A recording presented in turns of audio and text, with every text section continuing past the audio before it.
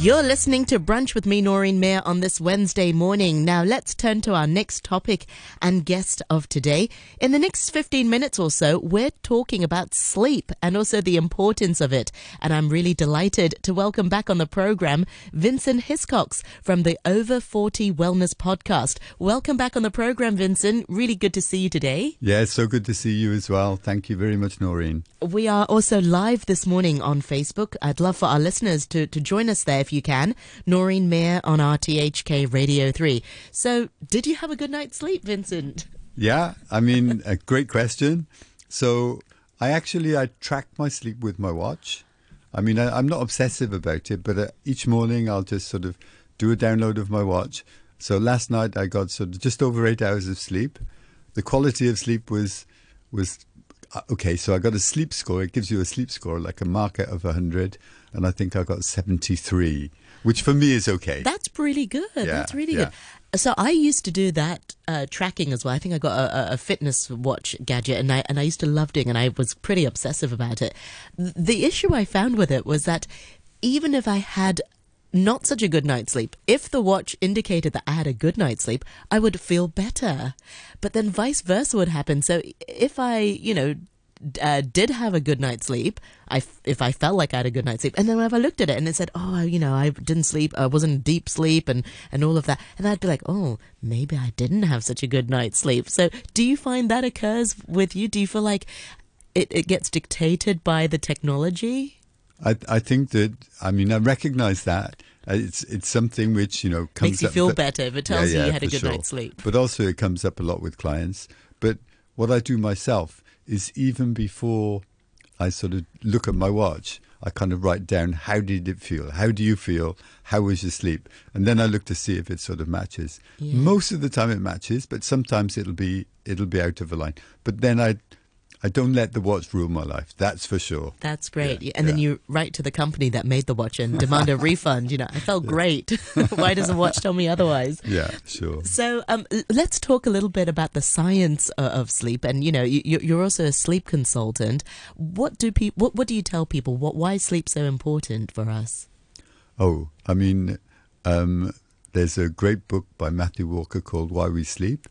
And it's, 300 or 400 pages long. So I think to go into the detail of that would be sort of outside the scope. But really, the thing I would say is sleep. If you think about it, it's really stupid from a human point of view. If you go back into our sort of past, you're comatose.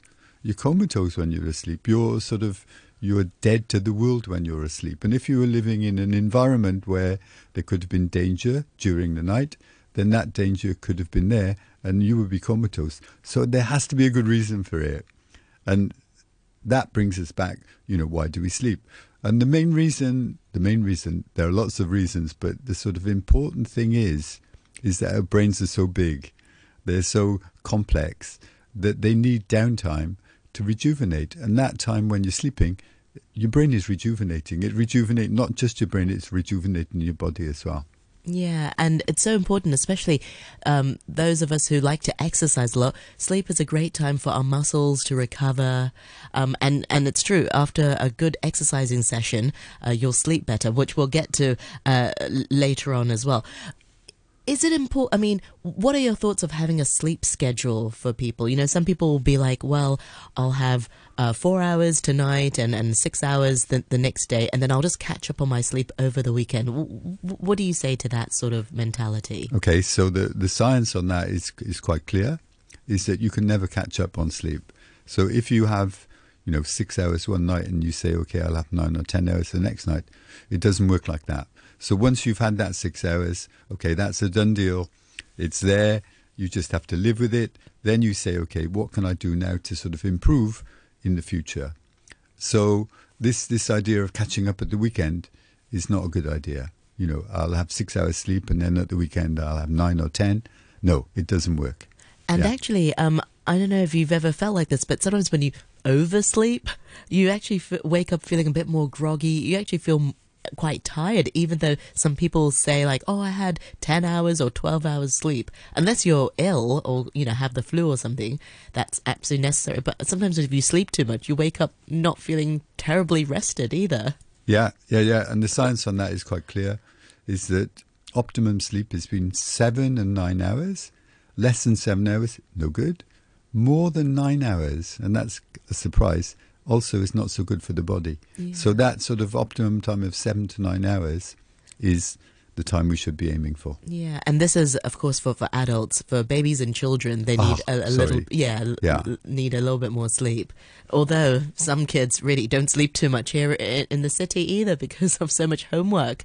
And you see kids actually going to bed very late, but perhaps that's a topic for another time. I can see you brought along a diagram. Maybe you can hold it up for our listeners, for our viewers on Facebook. Noreen Mayer on RTHK Radio 3. It looks rather complex. Explain what that diagram is about. Okay, so this is something which I learned to do a few years ago now, which is called mind mapping. So what I do and I've actually sort of spoken about sleep on my blog. So when I speak about sleep, I put the mind map in there to sort of try and summarize for people all of the different variables, because it's super complex. So it just tries to capture the variables. Yeah. So I brought it along just to remind myself. Oh, that's great. And also because you're right about the variables. Just because you had a great night's sleep yesterday, even if you do exactly the same thing, maybe if you have a different meal, that might affect your sleep. If you had something very spicy before bed, that even something as simple as that can affect your quality of sleep too. Yeah, you're exactly right. I think that you need to watch your body. You need to watch your body. You need to listen to your body. You need to be saying, okay, what did I do? What was the outcome? Maybe that happened because of that. And over time, if you're sort of, you watch yourself very carefully, then you get to know those things. For example, eating late in the evening is not a good idea. You should really sort of leave around, 5 hours, 4 hours, 5 hours after eating before you go to bed, because your body needs time to digest it, and you shouldn't be doing that whilst you're sleeping. Wow, that's really difficult for Hong Kong, for people living in a busy city to do, because they finish work at about 6 or 7. They probably don't get home and have dinner till about 8.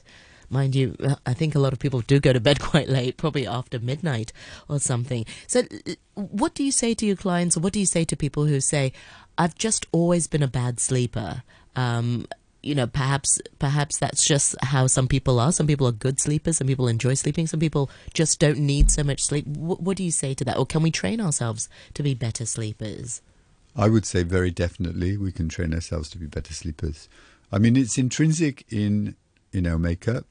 This is something which has been learned over a long, long time, and it's most probably embedded in our genes, this need to sleep.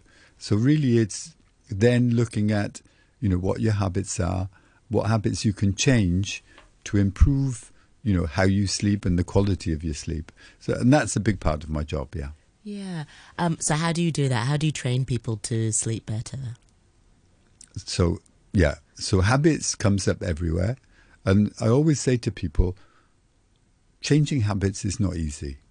I mean, once you've got a habit and it's installed and it's normal, then it's great. It just happens automatically. But getting to that point takes time. So what I do is I say to clients, okay, let's look at, what you're doing, what the habits are that you've got, and let's try and pick out the ones, the most bang for the buck. So let's pick a habit which can help you maximize your sleep, for example. And really, I wouldn't go too hard on that. I mean, I would take it very easily and say, okay, this week, maybe we just change one habit. And let's get that sort of working. Then we go on to some other habits. Because there are so many things that you can do to optimize your sleep.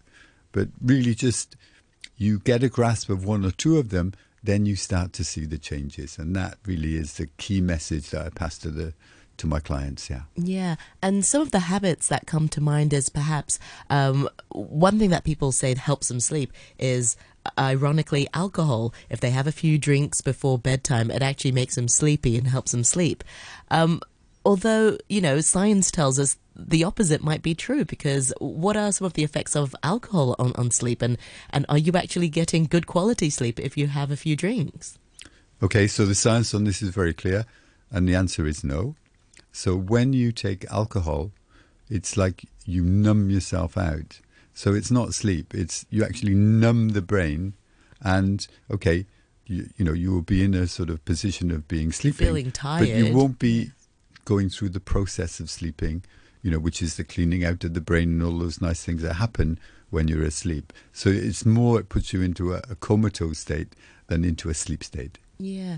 And what about exercising before sleep, or light exercise? You know, I've heard different people say different things. Some people say it's best to exercise first thing in the morning. It sets the tone for your day. It gives you a really big endorphin hit. Some people say, well, if you exercise before bed, actually it tires your body out, but then you've also got the endorphins pumping through your body. What are some of the different suggestions that you have for our listeners? So usually, you know, if you look at the kind of textbooks and the theory on this, they say not to exercise really strong exercise just before you go to sleep, because it's kind of obvious, really. You kind of wake yourself up, and if you wake yourself up, then if you want to go and sleep, then it's not going to be there. What I would say is, you know, some people like to exercise in the morning, some people like to exercise in the afternoon. Watch yourself and kind of keep a little journal, you know, say, okay, today I exercised in the morning. What's my sleep like? You know, another day I exercise in the afternoon. What's my sleep like? Because not everybody is exactly the same. So find out for yourself what works for you and follow that. Yeah. Speaking of following, are there any rules that you follow personally to help yourself get a better night's sleep? Or are there no rules, actually? It just depends on... Yeah. I mean, I've got a kind of sleep routine. And as far as that sleep routine is concerned, I kind of, you know, match the habits to other things that I'm doing. So, for example, you know, when I know it's time for me to clean my teeth, then I'll say, okay, now I'm going to take a nice warm shower. And it's like now I'm sort of pampering myself. So I take a nice warm shower, then, okay, I'm ready to go to bed. And then I've actually got an app, which I'll then turn on while I'm lying down in bed, and I'll listen to an app. It could be a kind of meditation. It could be just... breathing is just another sort of super thing that you can do. So I've got all these little sort of habits that I can do that can get me into that phase. And generally, I would say, well, my watch tells me that I'm usually asleep in 15 minutes. Wow, that's really good. That actually makes me feel really relaxed. I don't know if I have any sort of routines. I guess I'm just so tired that if I'm just in bed, I feel fortunate. I should say I'm one of the fortunate ones who, you know, I'm able to get to sleep quite quickly, because I'm so tired. But there were times when, you know, if you're feeling anxious about something, that's the time when I've had difficulties getting to sleep. And I think we were talking about this off air. And one tip that I learned was to really have a little book, or my phone actually is next to the bed, which I've been told is not a good idea. But anyway, it's there next to my bed. And if I have something bothering me, or I know that I've got things to do the next day, or just I've been thinking about it, to just get it out of my head, write it down, type it out, so at least I take it out of my mind, and then this way I'm able to sleep a little bit better, or get to sleep a bit quicker. What about that? Some people they may not be bad sleepers, but they just have a hard time getting to sleep. But once they're asleep, they're okay. What sorts of tips or tricks do you have? I like the fact that, you know, taking a warm shower, taking a warm bath. What other things can people do? I think that for sure things like breathing. I mean, when you're going to sleep, your breathing changes. So if you can actually sort of just mimic that slow, shallow breathing. Exactly. So, and one of the very easy sort of tips that I can share with the listeners is, when you're doing that breathing just before going to sleep, just try and make the out breath longer than the in breath. Okay, it's very simple. And what that does, it puts you into what's called parasympathetic mode, which is the rest and digest mode. So just by sort of, and even you can sort of, you can give a sigh. So you're just letting your body saying, okay, now it's time to go to sleep. And there are several breathing exercises that you can do to help in that process, and you know, it works very well. Gosh, as you were saying it, I was doing that. My out breath was definitely longer than my in breath. I'm worried I might feel sleepy. I can't do that. Okay, so that's a great tip. And what about the opposite then? So some people might not have difficulties falling asleep. They might just be quite tired. But then if they wake up in the middle of the night, and I've heard colleagues talk about that, if they wake up for that midnight toilet break or I don't know, something, then they aren't able to fall back asleep. Yeah. And I would say that you can use the same methods that you use to fall asleep to re-fall asleep. So basically, things like breathing, things like mindfulness are going to help you. But if you find, for example, that you're lying there for a long time, then the recommendation is to get up, go away and do something like, read a book. Try not to go to a screen. So just read a book, relax somewhere away from the bed, because you have to try and associate the bed in your brain with sleep. So if you're lying in bed for 1 hour or 2 hours, watching tossing Netflix, and turning, that's for not example, a good idea. then bed is not associated with sleep. Then, as you say, in your situation, it's associated with Netflix. And that's not good for the brain. So just, go away from the environment, do something else, do something to relax, then go back to bed. Yeah, that's right. Okay, gosh, I need to not watch Netflix in bed or something like that. We've got a few minutes left. Gosh, I've forgotten that question. Probably because of the lack of sleep. Yes, that's another thing. Sleep really helps with your memory. And I'm sure there are listeners listening who feel like if they don't have a good night's sleep or a decent night's sleep or consistently good sleep or rest, it affects our memory and it makes us more irritable. Yeah. I mean, if you look at the sort of downside of not getting enough sleep, I mean, the list is really long. Depression, anxiety, heart disease, diabetes, even cancer, dementia. All of these things are consequences of not getting enough sleep. So basically, if you're not getting enough sleep, then you are degrading your brain. If you think of it like that, you're degrading your brain, and the sleep regrades your brain. In fact, when you're sleeping, the brain sort of relaxes and it washes itself out. So all of the things that are built up during the day get washed out during the night. And that's one of the, key things that the brain needs to do. So, yeah. Yeah. Do you remember back in the day when you could defragment the Windows and it's supposed to make it work faster or something? It's like an upkeep of the computer. I feel like that's what sleep does to our body, to our brain. It sort of, recompiles the things that you've learned throughout the day, and it recomputes everything, puts everything back into a good order, helps you form your memory, and then the next day, hopefully, you'll feel much more refreshed and ready to tackle the next day. Yeah, exactly. And those sort of things that go on inside of your brain, they're very important. All the things that for your memory, moving things from short-term memory into long-term memory, rearranging the things, even rearranging the trauma. Like, for example, if you've had a trauma in the day, you can relive the trauma at night, but without the sort of drugs that go along with it from your body. So it allows you to sort of process that and say, okay, well, it's okay. That's something I can deal with. So really, the sleep is so complex. It's super, super complex. And I would invite anybody that is interested in doing that, read Matthew Walker's book. It's a phenomenal book. It's really well written. But yeah, the basic thing is, as far as sleep is concerned, try and work to get quality sleep. And if you can do that, and there are many, many things that you can do, and you can start with something small, start with a simple habit, start with just one thing, and then take it from there. Yeah.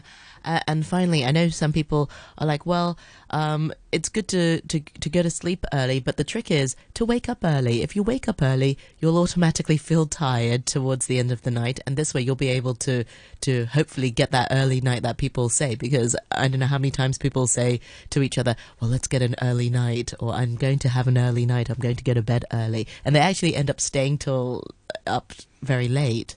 So sleeping early is a great trick waking up early, maybe half an hour earlier than you usually would, is a great way to go to sleep early that following day, because you'll feel really tired. Meanwhile, Vincent, it's always a pleasure to have you on the program. Time really flies. Remind our listeners once again, how can we find out more about your work and your podcast? Yeah, so the podcast is called the Over 40 Wellness Podcast, and the 40 is spelled Forty. And if you go to that podcast, and you'll find it very easily on all of the on Google, then that will give you other links to everything that I'm doing. Excellent. Well, thank you so much for your time today. Until next time, thank you very much indeed. Oh, thank you very much. Thank you very much.